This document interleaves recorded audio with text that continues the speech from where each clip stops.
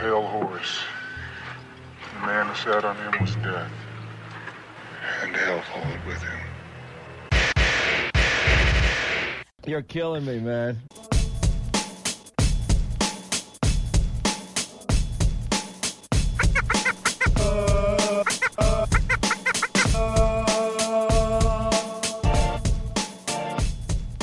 Hello, everyone, and welcome to Declarations of War. We are your hosts, Alexei of Card, Andy Astronaut.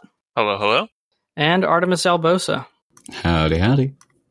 Reminder, guys, check out youtube.com/c/AlexeiofK. Leave your best, funniest, most insightful comment on our episode highlights, and you will be eligible to win an exclusive CCP partner skin. Ooh, we have a packed show for you today, the highlight of which will be announcing the winners of the 2021 Black Mark Awards. We do have a few pieces of business before we get to that, but man, it was a rather exciting year for the awards. We had a new category, and a lot of these categories were extremely tight.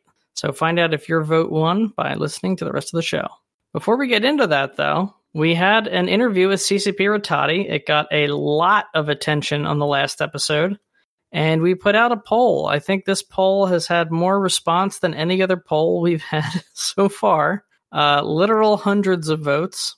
And we asked a very similar format to our interview with the Battani, which is the episode, or excuse me, 2 episodes prior to that. Do you see Rattati less favorably, more favorably, or pretty much the same after listening to the interview? Not a plurality, but 47% of respondents saw Rattati less favorably by the end of the show than when they started, with an even split between more favorably and pretty much the same. Now, Andy, you did a lot of background research for the Rattati interview, and I asked some, but not all of your questions because we were really tight on time. Thank you for doing that, A. B, have you had a chance to listen to it? What was your opinion of the interview, and how do you read this poll? Yeah, so I did get a chance to listen to the episode. It's actually nice because I listened to it, I was like a week late listening to it, so I actually kind of still fairly fresh in my mind. I think listening to the episode, I was actually positive for most of it. Kind of the beginning, their take on... I don't know. I feel like every time I listen to Rattati, I think at least intention-wise, his intentions are good.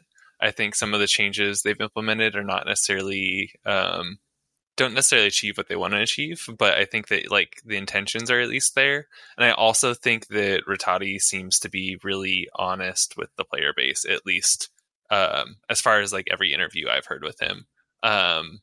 That being said, some of the questions I put in there towards the end were kind of tougher ones because I wanted to hear kind of their take. And I think some of the directions or ways they're hoping to fix problems in now are maybe not ways that I would love to see them fixed. Like one of the things in there that was kind of just touched on was like the implementation of like harder PvE that may be kind of gated in some way. And then that they like where Marauders are. I know you were kind of in agreement with him, but I hate Marauders and how Marauders are right now and kind of their impact on the game in general. So hearing that was kind of disheartening. So I don't know. I feel like maybe the things that I want, like granted that usually that's coming from nano fleets and that's not, the general population, are maybe not entirely in line with what CCP is hoping for. So I actually voted as well, and mine was pretty much the same, but I think it was because it was like a little bit more favorable and a little bit less favorable. Artemis, what about you? How do you read the player reaction to the interview? Because this got a lot of play. CCP did us a solid and really advertised it. And they were very generous with their time, and to Andy's point about how honestly and openly they answered some really hard questions. Some people liked those answers, some people didn't. Artemis, what was your read from the community? I mean, I do not have a popular opinion on this. There is a reason that CCP or other game devs do not do honest and open interviews without having pre-read the questions, and it's because people will come in with toxicity and will let their confirmation bias lead their nose.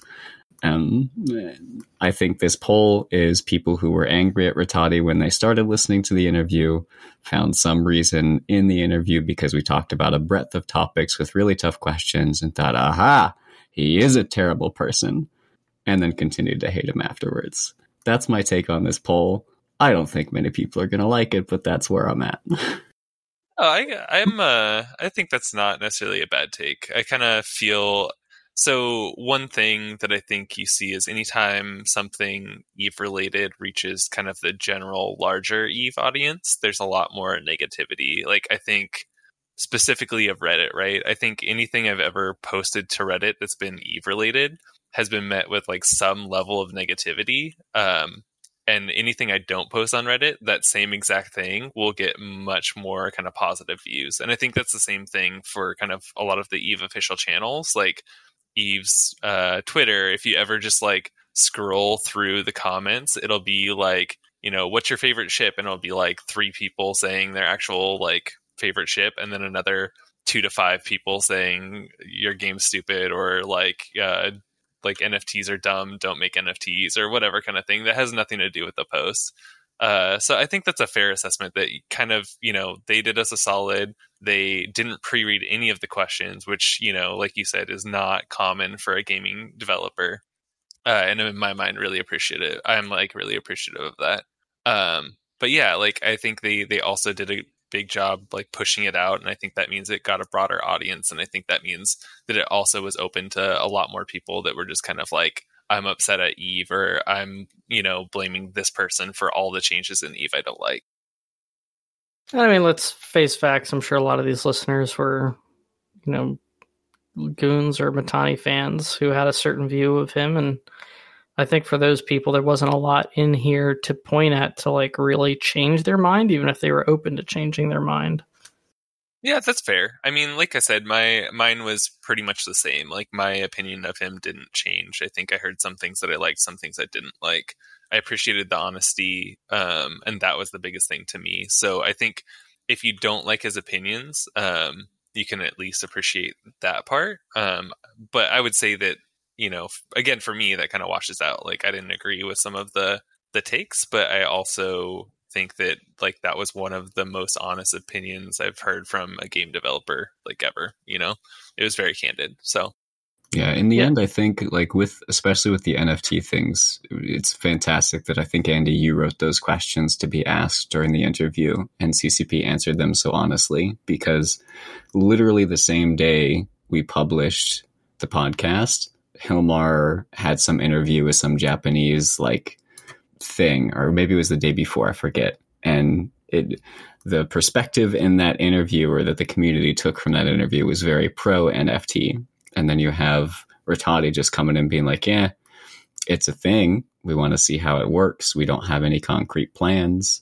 We did a test. We're seeing what happens with it. I think that we got very lucky that that question was in there, given the timing relative to everything else. Actually, that article came out literally that day, and I was heartbroken we didn't have time to address it directly. Not that I really think Rattati could have said much, because Hilmar outranks him. But Hilmar was definitely came up pretty strongly for play to earn, which is something we didn't directly touch on. But I think from Rattati's point of view, there may be a little more skepticism among the rank and file CCP devs about the application of NFTs and stuff to EVE and blockchain to EVE. But they're trying to keep an open mind about it and see if there is a way to work it in, because it is a hot button thing. But to Rattati's point, it's not like they're just, you know, throwing them in willy-nilly. It's kind of proof of concept stuff right now. They're not going all in. But it does, you know, it's a bit of a contradiction. I would have loved to have had time to go into that. But, you know, I also think it's not exactly a pressing concern, in that doesn't sound like they have any other specific NFT or blockchain or crypto related policies, programs, patch notes, etc. So I think it might be a while before we even have to dig back into that topic. I will say that in combination with Rattati's interview, we asked miners, okay, the prosperity patch is out. How bad was it? Is this as bad as you thought? The overwhelming majority said no, it was not as bad as I thought. So I think in terms of individual player experience, it's not as bad, in large part due to, changes driven by player feedback. But, there's also some things that they need to stick the landing of, like compression, which we pressed Rattati about pretty hard. It's ultimately going to come down to the details like that, because that is a huge part of the economy.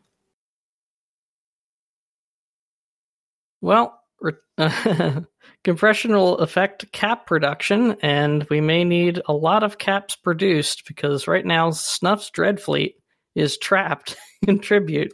In Veil of the Silent, and it doesn't seem to be going anywhere anytime soon. They've tried numerous times to break it out of a very, very thick fraternity bubble camp, but every time they've taken a lot more losses than they've been able to successfully extract anyone. It's the classic Beijing 08 Olympics trap. Dug several large holes, ostensibly for Olympic pools, but really just covered them with leaves. The Dread Fleet fell right into them. I had not heard this reference before. I was super confused when I saw it on the show note. There's an old Onion news article back. They're actually seeing a video thing back in the day. Ah, all right. Okay. Yeah, I feel like the timing works out because we are, for some reason, having more Beijing Olympics. Didn't really feel like it was that long ago, but here we are. Can I have a hot take? Yeah, go for it, Artemis. Who cares? They're caps. This isn't M2. These aren't supers. They're caps. Snuff could log them all back in. They could all die, and they still would have won the ISK war, and it would have been a successful dread bomb. Who cares? Yeah, so what's the backstory? I actually entirely missed this. I've kind of been away from EVE a little bit the last 2 weeks, so I entirely missed how the caps got stuck there in the first place.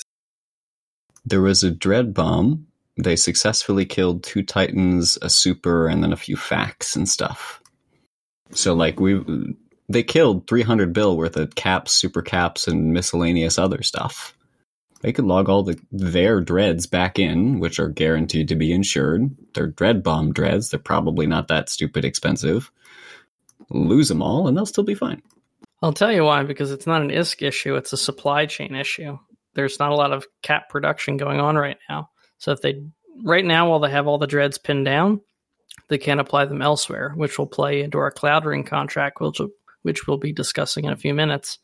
And if they lose all of them, it's going to be a while before they can bring their dread bomb capabilities back to par. And that is one of their key advantages as an alliance. Okay. Well, you make a good point. I mean, yeah, they'll have the ISK to replace them, but it could be months, realistically. It's a long time to wait to be able to do the core thing that your alliance does.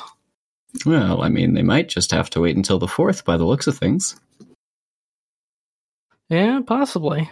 So there is some movement in Pachvin.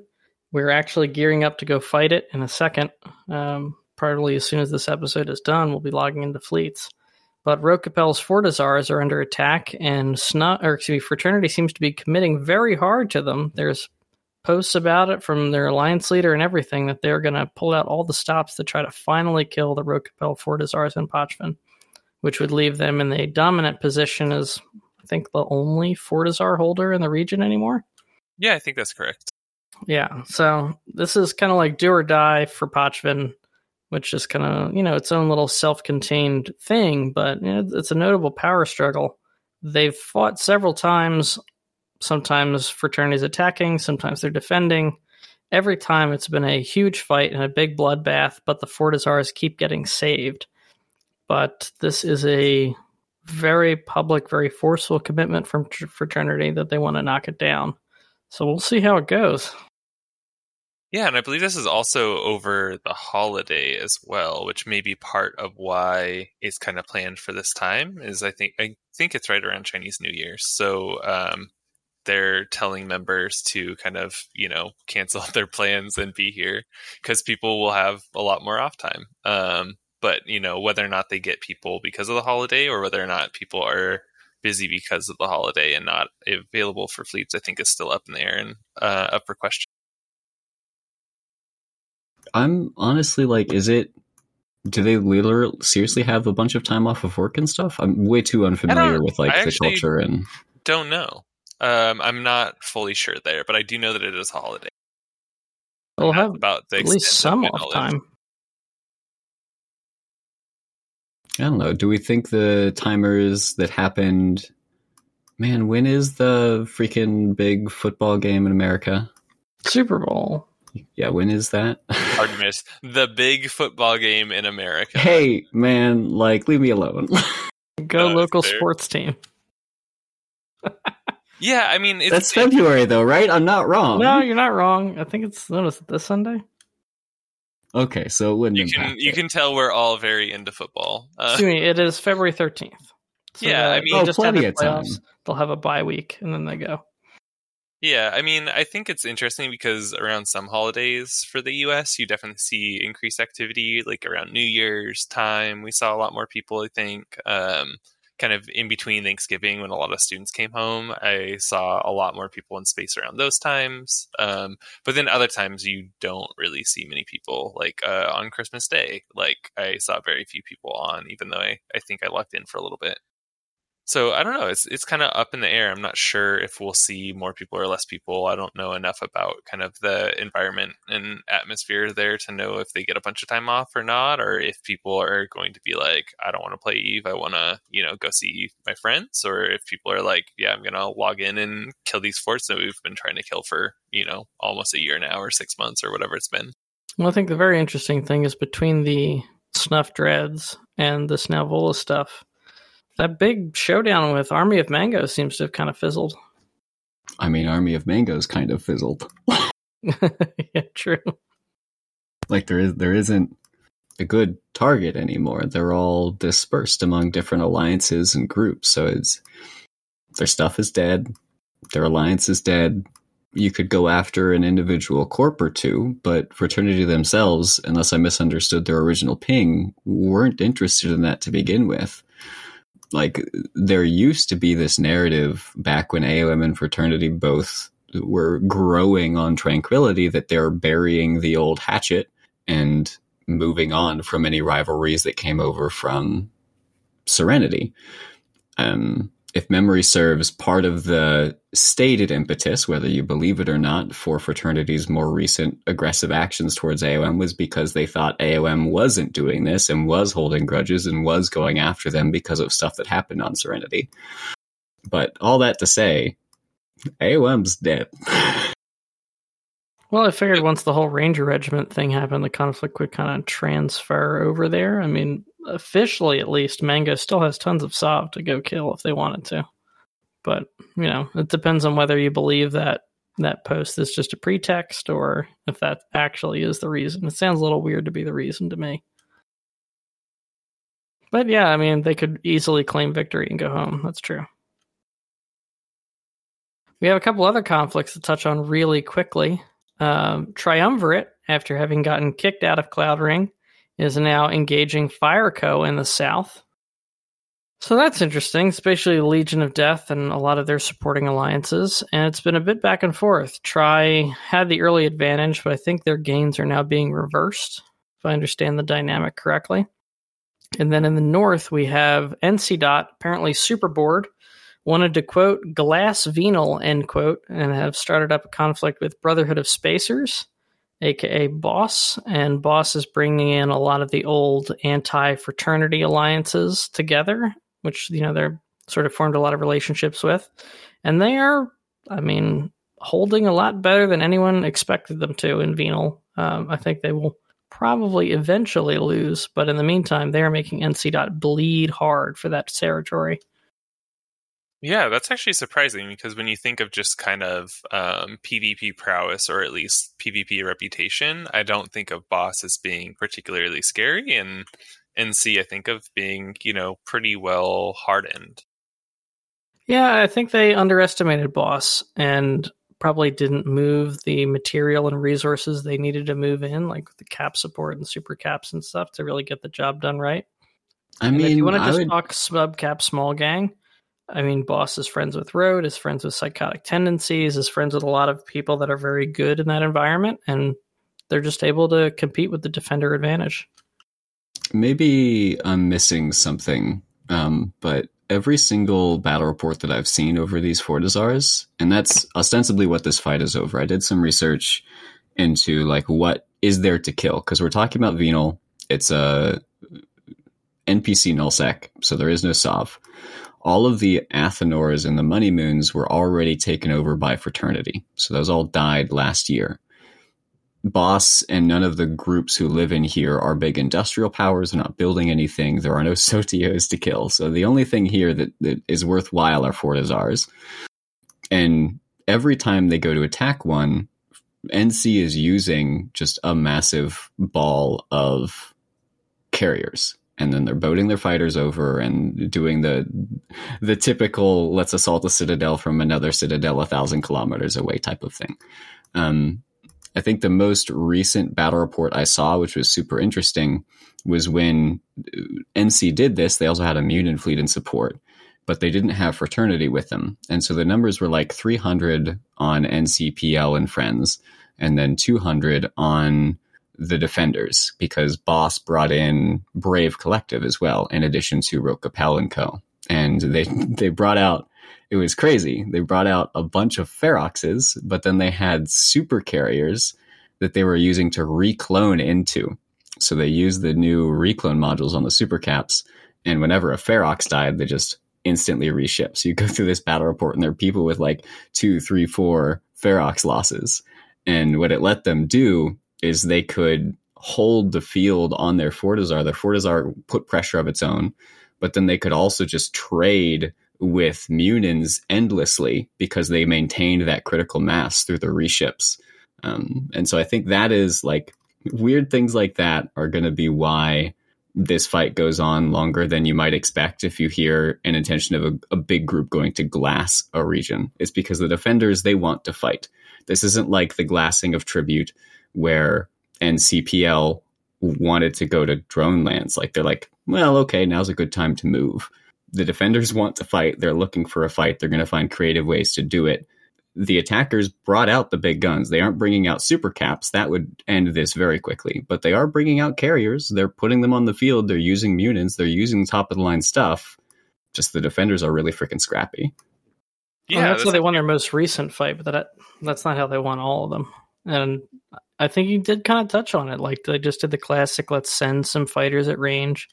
But it's counterable with Boss's numbers, especially what they're able to bring with allies. If if NC really wants to break them, they're going to have to commit probably a lot harder.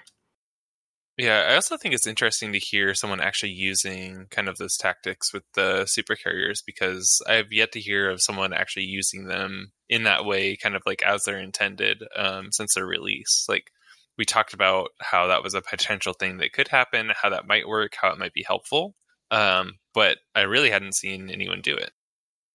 Yeah, it's the same thing with like the fleet warp changes. When those first came out, half the people were like, "Man, nobody is going to use this. This is meaningless." Other people were like, "This is going to change the game. Just wait till people figure it out." I still haven't found anyone who's figured it out. Maybe Bjorn B has used it a couple times for some of his novelty fleets. But other than that, I haven't seen it in any sort of large-scale warfare. Yeah, I mean, that's kind of the only place I've seen it is for kind of novelty type stuff when it first came out, and then I haven't seen it since then. So I think, like you said, no one has figured out how to use it effectively in a way that's not just kind of novelty or for that kind of sake. I think it can be done. I think there's ways, but whether that's practical most of the time or whether the opportunity to capitalize on that comes, I think is the big question there. I would imagine if based on what Rattati said in our last interview, where it's like, hey, we're probably going to buff battleships, so Baltec fleet makes a return, I could imagine the fleet warping being super critical for keeping Baltec fleets safe from bombers. Because even back, I'm remembering like World War B, the big deal was your Typhoon fleet didn't anchor by approaching or keeping at range. You orbited your anchor at 30. That way, when the bombers came in, they only got a small portion of the fleet instead of the whole thing. So I could imagine using the fleet warp mechanics to spread your fleet out if you're a battleship fleet in order to be less susceptible to bombs, probably being the most widespread use of the mechanic. Right. Yeah, that makes sense. Like warp everybody in like the big grid pattern and then no one person is in the middle kind of thing. Yeah. Anyway, apologies for the tangent. What in the world were we talking about? We're about to move on to our contracts. It's been a while since we've had contract updates, and we have quite a few to go. We've been busy. First up, Nisua. We got hired to sort of attack Nisua itself and some of the surrounding systems. It was the first low-sec contract we've had in a while. Kind of showed. We hadn't done low-sec gate camps. We predictably lost a couple ships to gate guns. Just pilots a bit rusty fighting in the low-sec environment outside of Tama. And it was kind of a slow contract. Targets weren't exactly plentiful. We did wind up doing about just under $7.25 billion, which is not too bad for 2 weeks' work. Would have been nice to do a little bit more, but there's a certain amount of target availability that you have to have. Tama wasn't included in the contract area, and that's the most target-rich place in the area. So we did what we could with what we had. We killed a fair bit. We tried to reinforce some structures of the Nisua cartel, which is the sort of the owning alliance in the area. But unfortunately, all their stuff was timed for late Pacific time zone, like Korean, Australian time zone. So we really couldn't do much to that. We did wind up popping a POS. That was probably the structure kill highlight of the campaign. Yeah, I mean, the fact that all their structures... Excuse me, 1 week's work. 1 week's work. Yeah. Oh, yeah, it was shorter. So that's actually pretty good numbers for 1 week. Yeah, it's great. What I was going to say is I think that them being in that time zone is probably also part of why it was a little quieter and a little bit more difficult to find targets. They're very much like not our strong time zone when they're most active. Yeah, we wound up just like picking up scrap hauler kills, the occasional miner. They were like real fleet on fleet type action. But it was cool. Killing the boss was nice. You take what you can get. Now we're up in Geminate. This is an ongoing long-term contract. We're focusing in southern Geminate, not BWF, which is the main entry area, but the low-sec connector. And that's not going so great. To be transparent with the audience, we made a lot of mistakes in the first week of the contract. Took a lot of big losses. It's like sloppiness. Really no other way to put it. And then our opponents in the area, Tissue and Arcos Corps primarily, they were very good at taking advantage of those weaknesses and just accelerating and escalating fights at like really rapid breakneck paces that we just couldn't adapt to with pilots, sort of out of position or not reacting fast enough. Or in one guy's case, one of our logistics dudes who was joining us for the fleet, not actually in the alliance, just decided to like take a walk from his computer real quick mid-fight and didn't tell anybody. So he didn't rep and destabilized our Logiball. Not great. So all that together, we wound up digging ourselves a pretty big hole, but we've been slowly working our way out of it ever since. Got a couple nice kills. We're lowering the ADMs in the area. We've been successfully reinforcing some structures. No big decisive fights around those structures yet, but once we do, we'll be sure to let you guys know. Andy, anything to add on the Geminate contract? I don't think so. Like I said, I've been kind of away from Eve, so I've been hearing about these more or less kind of through watching pings, watching Discord channel, that kind of thing. I have a question. Sure. So Tissue and I forget the other people's names, but I remember their logo. It's like the little yellow ball with the other ball around it. Yeah. They are both very active in the defense of Venal. So have you guys like found opportunities where they have fleets out on Venal timers, and so you're able to take the opportunity to accomplish something relatively uncontested? We tried to do that one time, but wouldn't you know it, the Venal timer didn't actually materialize. There was no fight, so we wound up like going all the way up there for nothing, and we didn't really have the opportunity to do anything back the other way because they just sent their fleet home too. Other than that, fair we enough. haven't really monitored the timers too closely, but yeah, it's kind of been on our radar to do that. We just need to know when fights are happening, and we'll try to get some fleets involved up there and maybe send some else to do some things in the area. Generally speaking, reinforcing stuff hasn't really been the issue. We've gotten actually some nice skirmishes attempting to reinforce nodes, or excuse me, iHubs for node fights, and attempting to reinforce Athenor, stuff like that. It's really like when the timers come back around, the two of them and some of the low-sec allies, high-sec miners, they can actually field a pretty big fleet, about double what we can.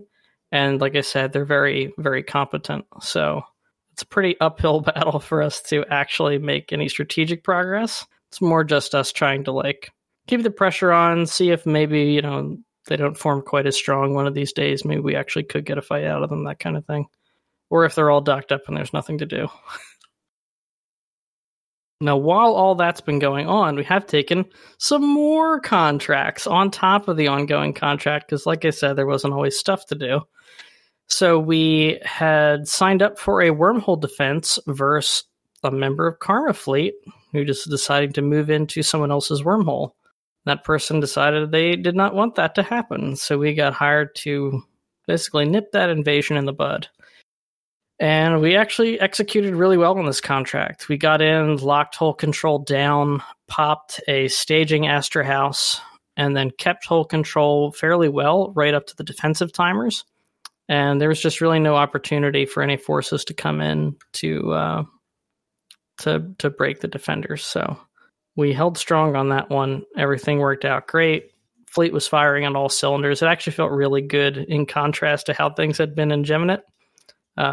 Everything kind of went right for us on that one, as opposed to everything going wrong for us. Yeah, which I also think is kind of interesting, because in the past we've had some tough wormhole contracts where things have been a little difficult, but I feel like from everything I heard, everything I watched, this one seemed to be executed really, really well. People kept hull control, rolled the right things, kept kind of the advantage that we had numbers-wise. Was like, I think they brought kind of a unique fleet. Like my understanding was the timer was kind of EU, and we didn't have the numbers for kind of the original fleet that was called. So instead they brought RR Dommies, which work really well in lower numbers because you have the reps for each other, but you also have big drone damage that works pretty well. Yeah, it was a good audible called by the FC there. Just made a lot of sense and enabled us to take out the Astra with, like you said, Annie, not the biggest fleet. Yeah, and it's one of those things where I think that's kind of where Noir normally shines, is kind of like that impromptu kind of thinking, like, this is what we have, how can we make it work? If this is possible, what can we do to make that happen, kind of thing, instead of, oh, we don't have enough people for, our Munin fleet, I guess we're going to stand down, kind of thing. Yeah, exactly. We also took another defense contract, this time in Cloud Ring. There was a Fortizar owned by Shadow Ultimatum that was on its final timer by snuff, actually. This is where their Dread Fleet being pinned down came into play. They committed a fairly large Legion fleet with a couple of shacks in it, and they brought in some Dreads, not a lot. I think it was like, this is not an accurate count, but I think I spotted 4 to 6 caps on field at any one time. And the defenders were Shadow Ultimatum. They were also backed up by Brave, a few other random small groups, and us. We played Bomb Run for the first time in a long time. So we had almost a full wing of Hounds, and we paired them up with some micro jump destroyers. And we went to town. Every time our bomb recycled, we fired another one into their ball. Now, these were legions, so the bombs didn't exactly do a lot of damage. Bombs do damage based on signature radius, and legions have fairly small signature radiuses. So we're just kind of scratching the paint there, but that was not truth for the Lashaks, where we managed to do top damage to them. And while they were fighting and being bubbled by the Brave Munin fleet, taking all that bomb damage made those Lashaks extremely vulnerable to Munin fire, and they actually lost most, if not all, of the Lashaks that they had brought. And then at that point, the legions were kind of fighting a bit of an uphill battle. I was frankly shocked that Brave didn't take that many losses there. That's a lot of legions. Like a lot of legions. Were they beam legions? They were. So they had the range on them, and the mutants were playing that appropriately. So they didn't try to kite them out that much because they really couldn't.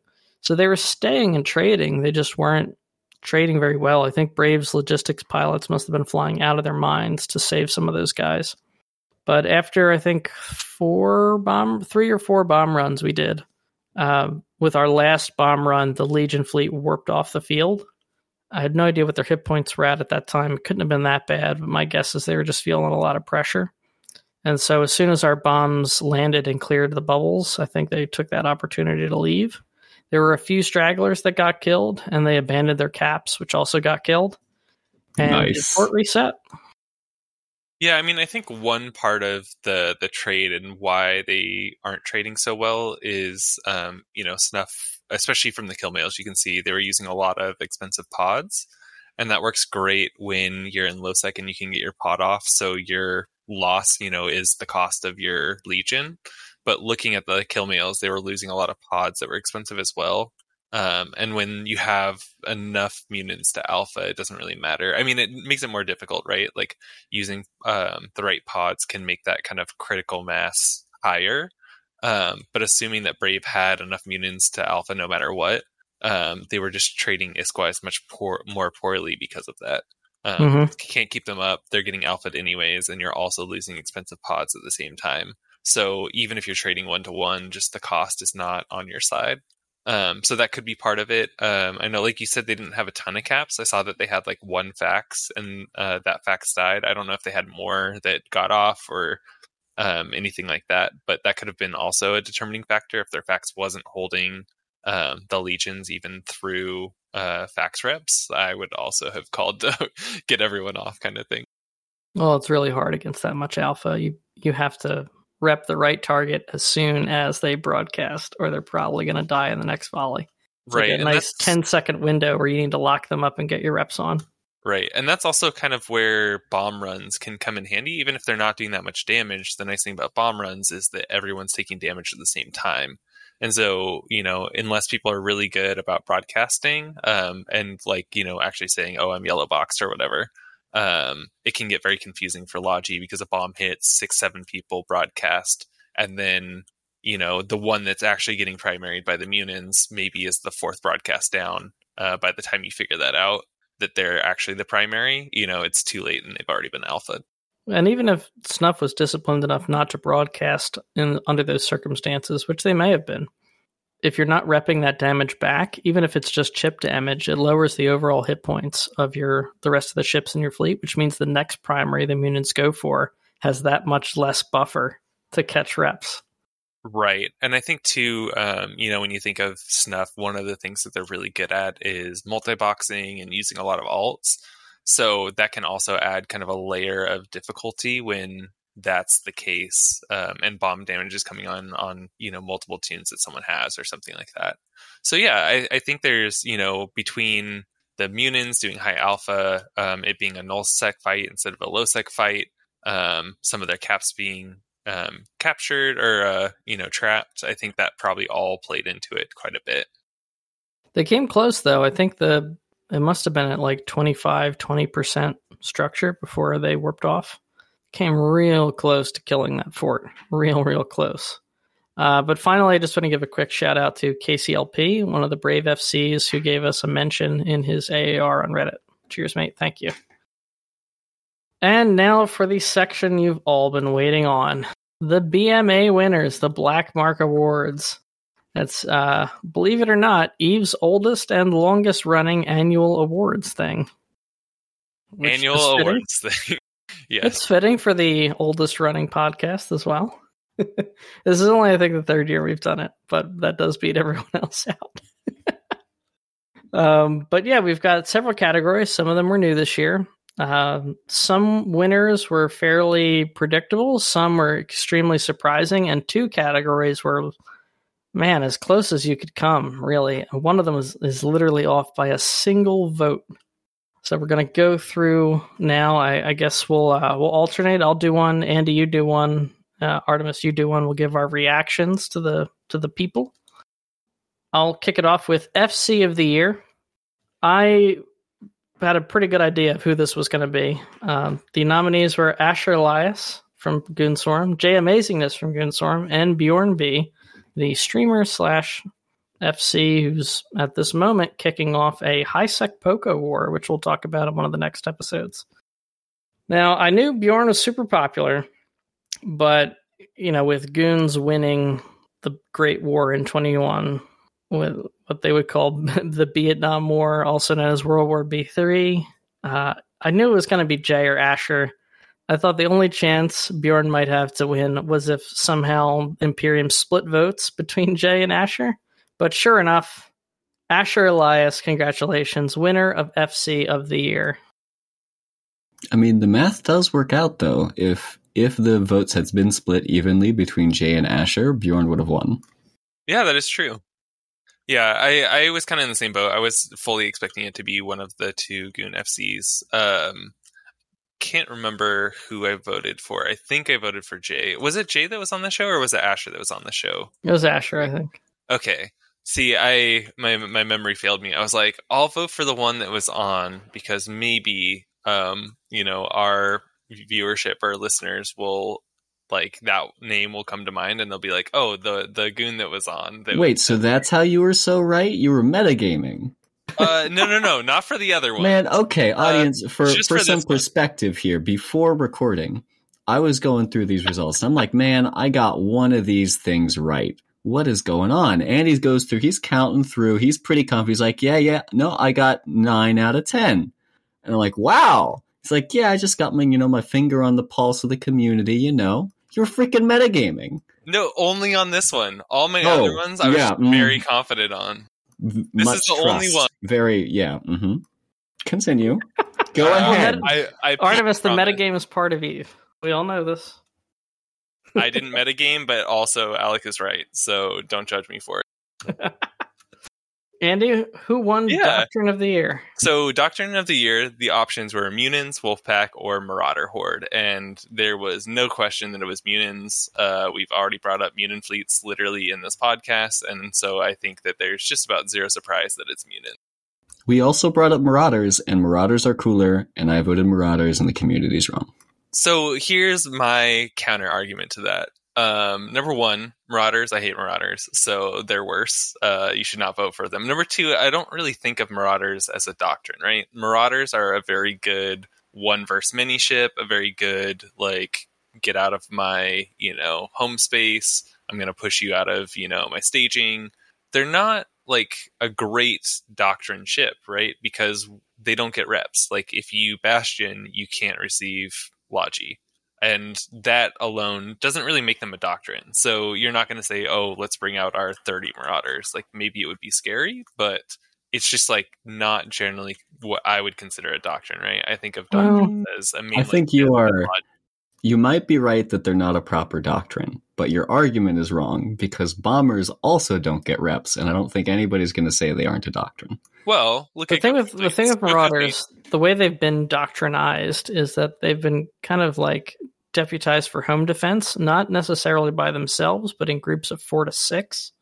And at that scale, they don't really need Logi because they can local rep with their Bastion. So in that sense, I think nullsec alliances have been using them very effectively at, like, roaming gang defense, essentially.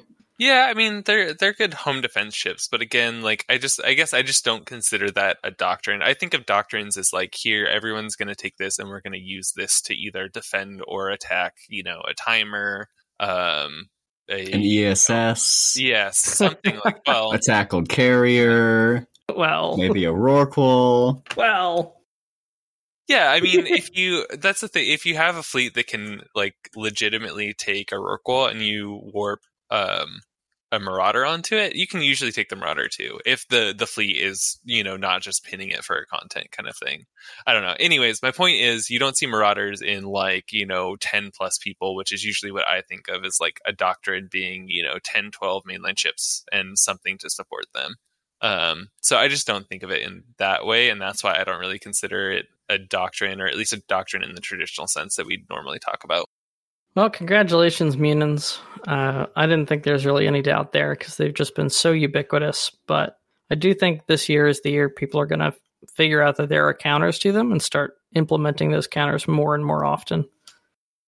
Like Pharaxes come to mind, which we've seen and we kind of touched on earlier in the boss NC Dot fight. Like Pharaxes are very effective. Hurricane Fleet Issue is very effective against hacks. There are counters to the hack meta. I think people will start employing them more and more. Any battleship with like a tracking bonus or a range bonus could also be good. If they come down in price, I think you might see more battleship fleets fielded, especially defensively against hacks. But yeah, it's kind of where we're at. I think Munins will get not phased out, but I think they'll be running up against more fleets that counter them because they do have some counters, and those counters are not exactly difficult to field. It's just a matter of like people getting used to that instead of just bringing more hacks against those hacks. I would love for Munins to become what the Serb used to be, like the canonical, we're going to go third party on this fight, we're going to bring Serbs. It should be, we're going to go third party on this fight, we're going to bring Munins. Neither, like the attacking force, Munins isn't the best option. Defending force, Munins isn't the best option. But if you're looking to third party and you've got a decent sized fleet, Munins are great because they're fast, they're maneuverable, you can get in, you can get out, you don't have to commit, and you have the volley behind you to actually kill things, which Serbs have always historically struggled with. You need higher numbers there, and the missile volleys are a pain in the butt. Like, I would love for Munins to find a nice little niche in the third party realm. And I think that they need more happened, range to do that, to be honest, but they're not far off from it. We'll see what direction CCP goes with battleship changes and if they make any more changes to hacks or cruiser weapons. Artemis, best game update. Yeah, and I'm sure the audience will be able to instantly guess which one I voted for. Your options were removing skill loss from T3 cruisers, the Marauder update, and fleet formations. Frankly, I'm surprised fleet formations got any votes, but go on. Yeah, no, it did get a surprisingly large number of votes. Obviously, removing skill loss for T3 cruisers won. I think just the story we had earlier in the show with Snuffed Out flying their Legion fleet would not have happened if this change didn't occur. There are a lot of pilots who fly them for PvE settings or for solo stuff who are loving it. I know Zach, the old like ZAQQ, who does just phenomenal high quality videos, has the whole series on using T3s to go out and hunt Ishtars as an example, just inspired by this update. So it opens a whole load of doors. I don't fly T3s that much. I think Marauders are cool, and I love how much that they were dying, so I voted for Marauders, but that lost. Frankly, I thought the Marauder update was more substantial as well, but I know that the skill loss for T3 cruisers was incredibly unpopular for many years, so I think it makes sense. I would like to point out that the question wasn't what was the most substantial update, what was the best update. And yeah. I would think that a lot of people, at least in my camp, people that like to nano, absolutely hate the Marauder update. Like, that has been one of the biggest things. I don't know if either of you have just roamed like random. No, I've heard that, yeah. But it's, I mean, it's one of those things where unless you kind of purpose build your fleet around killing Marauders, they're very difficult to handle even as one, and usually you don't see, just one. And so it's more like I think it denies, like at this point, it denies content from a lot of people. Like, if we see Marauder, we don't even try to fight it most of the time. We just run. So it's no content for anyone. And in that sense, I think it's not a fun update in my mind. Like, again, it kind of just makes it worse for everyone around. I mean, I guess if people want us to leave and want to go back to farming, then like, yes, it's good for them. But in general, I think any update that kind of reduces content is a bad update. I don't know, maybe my perception is warped by like just the content that I consume, but I've been seeing a lot of battle reports and videos of small gangers using the Marauders and just outplaying the home defense Marauders and nuking them. Yeah, so I mean, I think that's a fair point, right? If you're in a position where you can escalate also with Marauders, right? Or you can escalate with Marauders as a small gang force, I think that, yes, they can be really powerful and you can have a lot of fun with them. But what that takes is, nulls like static, it takes rolling holes, it takes, seeding your wormhole with marauders, which is non-trivial. If you look at the nanopilots, at least that I know, that are putting out those videos, and you look at their losses, they're also losing a lot of marauders, which I guess is good for kind of the environment and that kind of thing. But I would argue that for kind of your average player that's doing nano, that's not sustainable, right?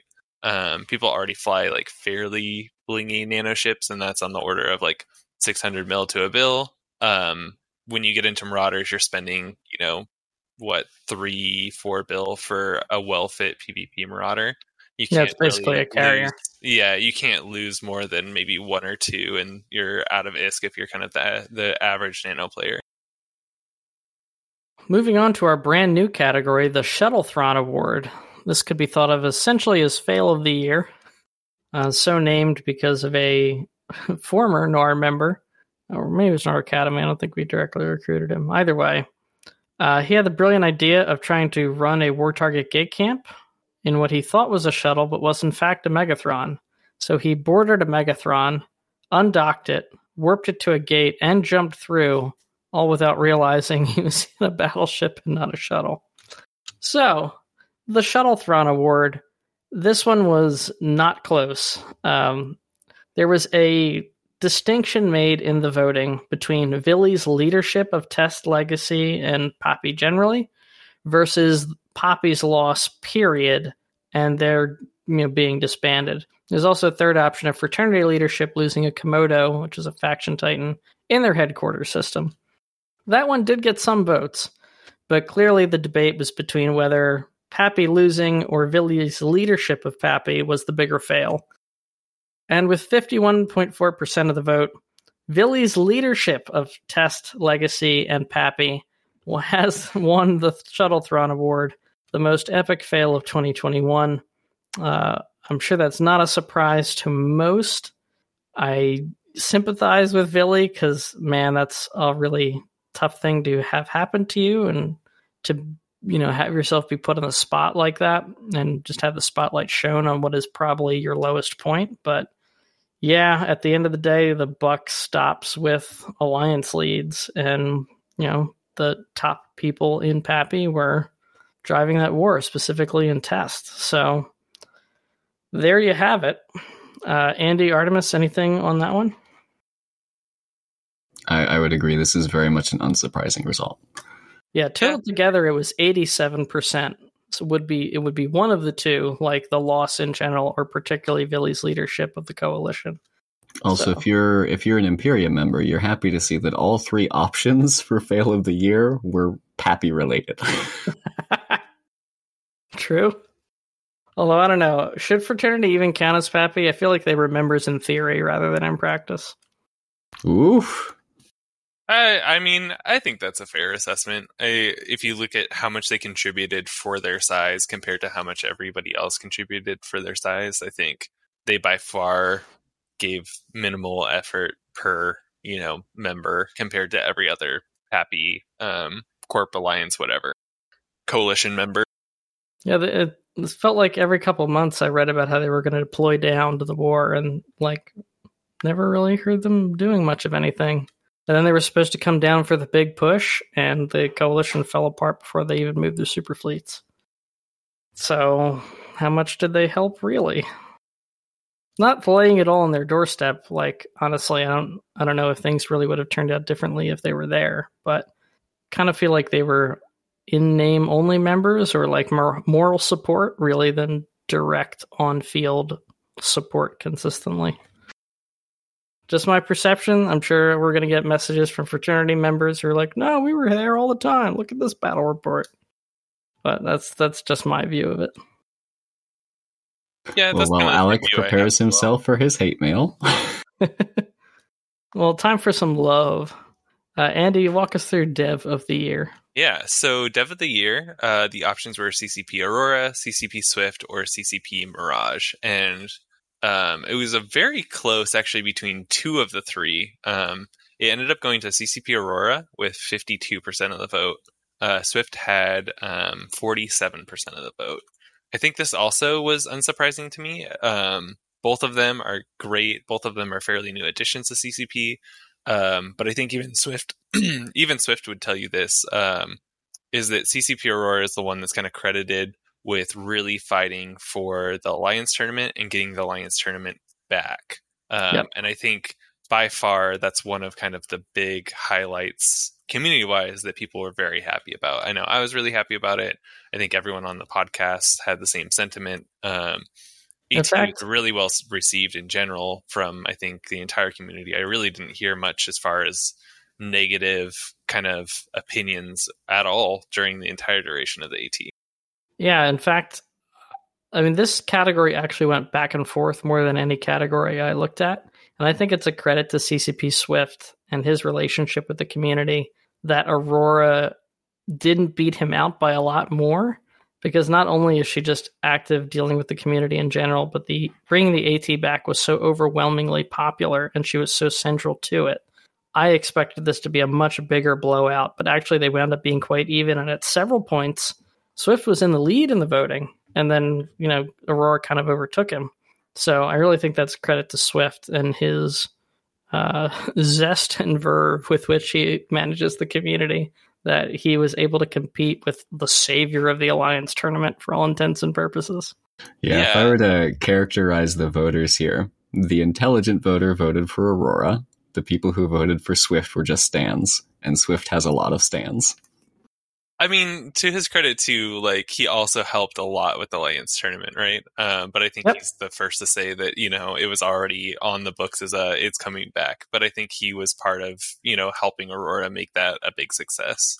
And like you said, I think the fact that it's so close goes to the fact that, he's very involved in the community, responding to, Reddit posts, commenting, all kinds of stuff, just involved with the community and very, very front facing, which at any kind of game studio, I think is one of the hardest jobs, because you have to deal with people who are, going to be upset about this change or that change or who knows what kind of thing. So I think that alone, just how well he's handled kind of talking to the general public, has been a big part of why it was so close. Artemis, community hero? Absolutely. So our options for this were, once again, CCP Aurora, as well as Imperium News / Rampage Inc., because they raised $3,000 for St. Jude's charity, and then Frosty's OP. It tagged in the options as literally the best Eve news content on YouTube. That was what she was nominated for, and I had no grounds to disagree with the people's will, so... You're not wrong, and I want to talk about that in a little bit, because feels bad, man. But anyway, the overwhelming winner has got to be Imperium News Rampage Inc. Just the amount of generosity and the amount of good that occurs as a result of that sort of fundraising effort going to a good cause like St. Jude. It is a well-deserving winner.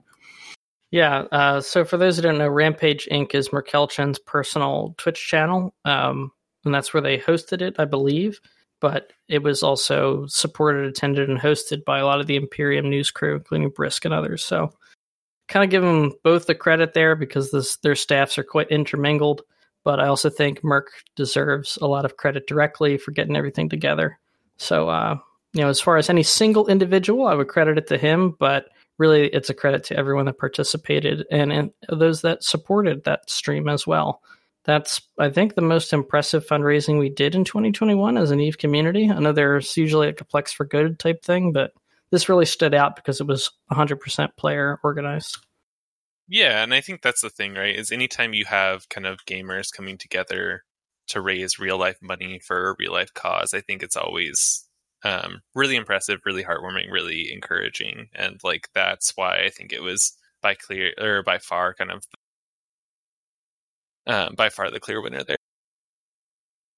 You wanted to touch on something, Artemis? I want to rant about Frosties because, it's not wrong. So for context here, in addition to hosting on Declarations of War, I'm also involved heavily in Talking in Stations, and we do a lot on YouTube as well. So it feels kind of bad, man, that just undeniably Frosties has better YouTube content. It's true, though. Also, I'm very disappointed as a result because as part of doing work on declarations of war and talking in stations, I have to avoid, or I purposefully avoid, other news sources. So I'm not just copying their work and responding to responses and like going into this big echo chamber. And Frosties is like the one channel where every time I see that video in my subscription box, I'm like, man, I want to click on that. And I can't. I mean, I don't listen to a ton of other Eve Media content just because I don't have the time to keep up with all the shows I'd like to keep up with. Even Frosties, I won't say that I watch every video, but she is in my feed, and more often than not, I'm like, that sounds interesting. What's going on there? Or I've heard about that.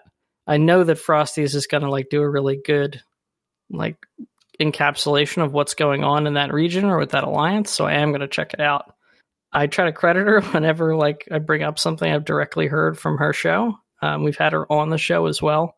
Probably have her back, I imagine, if she's up for it. But yeah, if you're not subscribed to her, you're really missing out on some of the best news content you can get. If you're into the video content as opposed to the text content, she really is a very quality producer, really well-researched stories, good production value on her streams. She covers several topics. None of the topics are like too long. They're like, I think, a good 10, 15 minutes a pop. It's just enough time to give you all the good information without having it be too long and lengthy. So, yeah, I think she's fantastic. I really, really appreciate what she does for the community. But I will say this, as far as the Community Hero Award, when I made that category, the Rampage Inc. stream was definitely more what I had in mind, as opposed to like people who just make content, like people in our community that go out there and really make a difference in the world. That's sort of what that category is for. People are allowed to nominate whoever they want for whatever reasons they want, and we'll put through the people that have the most support. But I'm very happy that Rampage Inc. won. I think they were the right choice this year. And like I said, full credit to them. I hope to have Merc and maybe some of the other folks from that channel on the stream, on the podcast over the course of this year, as we will try to get for all the Black Mark Awards winners. We'd love to have them back on the show. Transitioning into someone we've had on the show many times, and I'm very happy to say we have an excuse to bring him back on. Best CSM representative in by far the biggest blowout of any category outside of Doctrine of the Year. And I think it did actually beat that out. Yeah. Brisk Rubal has beat out Sutonia and Mike Azariah, who got a pretty much proportional share between the two of them. Over 76.5% of the vote to Brisk Rubal. Once again, winning in Black Mark Award. I think he's got more than any other individual person at this point. But this one, I'm hard-pressed to say it's not well earned. He's just very consistently espouses the best you could hope for in a CSM rep, and even though he's part of the Imperium, he makes a very conscious and dedicated effort to make sure he's representing all the players. And man, what more could you ask for? Yeah, I mean, that kind of sums it up. I think he's always been a really good guest. He's always been like a really good communicator, which I think is both important for, part of why he's been a good guest and also part of why he's such a good CSM representative. I think for those unfamiliar, it's important to clarify that CSM Brisk Rubal is a different caricature than the meta show Brisk Rubal. Like if you've seen the meta show Brisk Rubal and that whole shtick, the kind of the kind of way you'd expect that person to behave on a CSM is not what CSM Brisk Rubal is. See, I've never seen him on the meta show, so maybe that's why I have such a good opinion. I mean, I don't think I haven't watched a ton of the meta show. From the ones I've seen, he hasn't been that far off. Not to be confused with Fountain Frank, who, a lot of people say looks like him, but I don't agree. I don't know what they see there. But Brisk himself, even when he's in more of a propaganda mode, I think he still carries himself very professionally. But yeah, I mean, he's a senior member of a coalition, and a coalition that was at war, which heavily featured spin and propaganda and psyop type stuff throughout that entire conflict.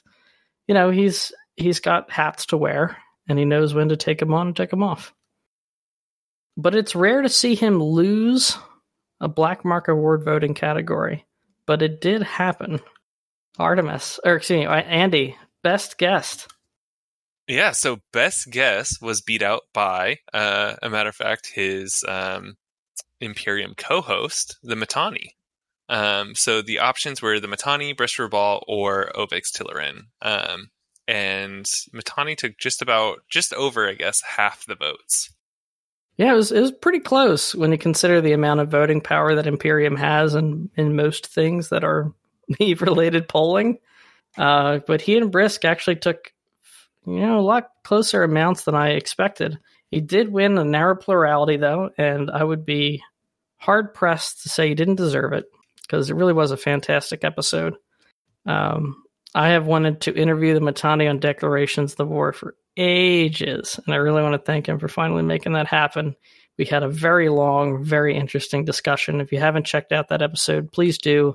I think it was one of our best episodes of 2021, and it's kind of validating to hear the audience agree. Yeah, I mean, I think that's also part of why he was voted best guest, right? Is that was just also a really good interview, really good questions, a lot of things that I think people didn't hear anywhere else, including other, podcasts. And so that kind of unique take, unique information that kind of went out there that wasn't anywhere else, I think is a big part of why he won best guest. Artemis, to walk us through Noir MVP. Yes. All right, your options were Ovix Tillerin, Akbad. Oh man, I don't know. It's just Akbad. You guys know Akbad and Delve. All right, Ovix, Akbad, and Delve. It was a very close race. Very close, but Ovix did win. Yeah, both of the Noir polls were fairly evenly split, which I think speaks to the standout years all the participants had. Yeah, I don't know. I'd have a hard time disagreeing with this one. Akbad, really close. I think Dalv probably would have had a much stronger showing if he hadn't gone AFK for IRL reasons toward like the back quarter of the year. And that was when Ovix and Akbad both had like some really standout work. But I think Ovix's performance during the Alliance tournament probably pushed him over the edge. Yeah, I mean, I think just being Alliance tournament captain, like that alone is a ton of work, and we did well, and I think that we did well, and that's no small part due to him. So I think that kind of plays out in the poll. Did either Akbad or Ovix win Rookie of the Year last year? Why is that in my brain? I'm going to have to fact check that. It's possible. I am going to look it up right now. I think it might have been the Ovix one. Excuse me, this is our 5th year, not 3rd, I forgot. And Rookie of the Year was actually Tommy McPhee last year. So it was not Ovix, but I believe he was in the running, and I think he did come pretty close. All right, there we go. And for anyone who's interested, Noir MVP last year, Andy. Hey, that's right. Yeah. I forgot about that. Best CSM and best guest were both Brisker Ball. So Briss actually lost a little bit of ground this year. He'll have to, come on and make up for it. And Asher won FC of the Year. And can I file a complaint that Munins were Doctrine of the Year last year too? Like, come on, guys. You had a chance. Yeah, we had a lot of repeats, actually. Yeah, FC of the Year, Doctrine of the Year, Best CSM Representative, all repeated. It's crazy. I mean, if you look at just battle reports in general, I don't think anything has dethroned Munins, so I think that the poll is accurate. It's true to life. That means that we're getting an accurate representation of the game. Yeah, it's just where the game is, I think. But like I said, I think maybe the meta is slow to adapt to it, but I do think there are Munin counters out there that are viable. I suspect we'll see more of them this year. All right, we'll see if any of them achieve enough dominance to challenge it for Doctrine of the Year. That'll be an interesting thing to keep an eye on. Yeah, so I think that brings us to our last category, right? Yes, Noir Rookie of the Year. Our closest by far. The results were 35.6%, 34.5%, and 29.9%. The options were Erdenhawk, who has emerged as one of our top hunters and soloists. Outsmarted, a former Razor director who's done some FCing, a lot of recruiting work, and just general being an unofficial director for the European time zone. and Kun Zhang, who stepped up to be our Noir Academy leader after Tommy went away. So Tommy, who I just mentioned, was our Rookie of the Year last year. He's now raising a new family. Kun stepped in to take over, did a really good job with that, in addition to just being a good FC and pilot in his own right. And the winner, by literally one vote, outsmarted. You can send me the escalator. Yeah, it was Artemis's pick, and I can easily see why. He's done a fantastic job. It's hard to imagine when I was looking at the polls, like, oh my god, yeah, this is his first year here. Like, at the level of what he operates at in terms of leadership is definitely more senior than the amount of time he's actually been in Corp, which is really cool to see. Yeah, and I think part of that too is like he's added a lot to EU, which has been kind of traditionally the weaker, I think, time zone in Noir. Like, we've tended to have kind of more US pilots, more people active in US, and I think between him as well as some of the other people who are in EU, like Thaladio, and I'm sure there's plenty of others that I can name. Ikeo. Yeah, there's quite a few kind of strong players in EU that have really kind of come into their own and kind of taken command of EU and made EU sometimes our more active time zone, which is really cool to see as well. All right, guys, that's it for us. I want to give a shout out to our Golden Elite. Acer Card, Krav, Bodhi, Kestrel, Mark.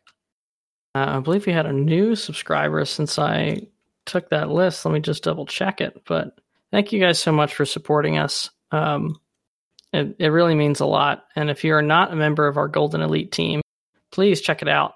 No, that is everybody. Sorry. Please check out our Patreon, patreon.com/DOW.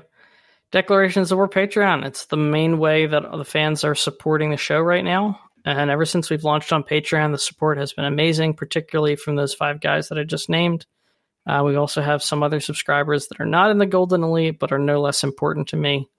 And they have become just really valuable parts of our Discord and make things like upgrading the servers a lot more possible. And if we need replacement microphones at some point, that is going to enable us to maintain the same standard of quality for the show. So I really want to extend my thanks to those guys. For the longest time, Declarations of War has been a labor of love with, just basically me paying server stuff out of pocket and pretty much everything out of pocket. So it's really great that we were able to get some support from the fans, and I really, really appreciate it. Andy, any shout-outs? Yeah, so mine will actually go to, I guess I'll shout out both Feral and Acer and Krav, who are all 3 people who we've talked about on the podcast before and people probably know. Reason being, I kind of talked, I haven't been in EVE a ton the last, few weeks. I've been a little bit burnt out just on EVE content and trying to just catch up on some real life stuff, as well as just, take a break so that when I come back to EVE, I am refreshed and enjoy it. And so I've been playing a new game with all 3 of them. So there's a game called Mortal Online that just came out, and it's very EVE-esque in that it's kind of mixed sandbox PvP, PvE, loot drop, and all that kind of fun stuff. And so I've been playing with them a little bit, and it's been enjoyable so far. So shout out to them. I think they're the first people, all of them, that I've kind of met in EVE and then gone on to play other games with too. And I think that just is kind of a testament to how cool EVE is and how well you build bonds with people because you're playing EVE, and it makes real friendships. So I just appreciate that. I appreciate having people to try new games with. I appreciate having new friends because of games. So shout outs to them. Awesome. What's the name of that game again? Mortal Online 2. Very cool. The servers, it's going through a little bit of a New World moment with like 3 to 6 hour queues. So maybe wait for it to mellow down. But if you like the idea of kind of like medieval, like basically EVE, but medieval setting, like maybe, what you call it? yeah, I don't know. If you like that, if you like the idea of kind of medieval combat, but Eve mechanics, you might like Mortal Online. Artemis? I would like to give a shout out to Lady Luck for ensuring that I accidentally logged in to the wrong tune, but it was actually the right tune because I saw the notification my structure was going to go abandoned, but I had just enough time to scan my way out of my wormhole, get some fuel, plug it back in, and we're good to go. So thank you. Always glad when that works out in time. All right, guys, that's it. Head to declarationsofwar.com to participate in our show poll. And once again, youtube.com/c/AlexeiofK to leave a comment on the show highlight. Noir recruitment is back open, particularly direct recruitment we're looking for. We've got some interesting announcements about Noir Academy coming out very soon. If you're on the network Discord, you may have a hint about what's happening, but that's all I'm going to say for right now. If you want to hang out with us, your corp is interested in joining the Alliance, or you're interested in joining the corp, come hang out with us in Cafe Noir. There's a link to the Discord as well.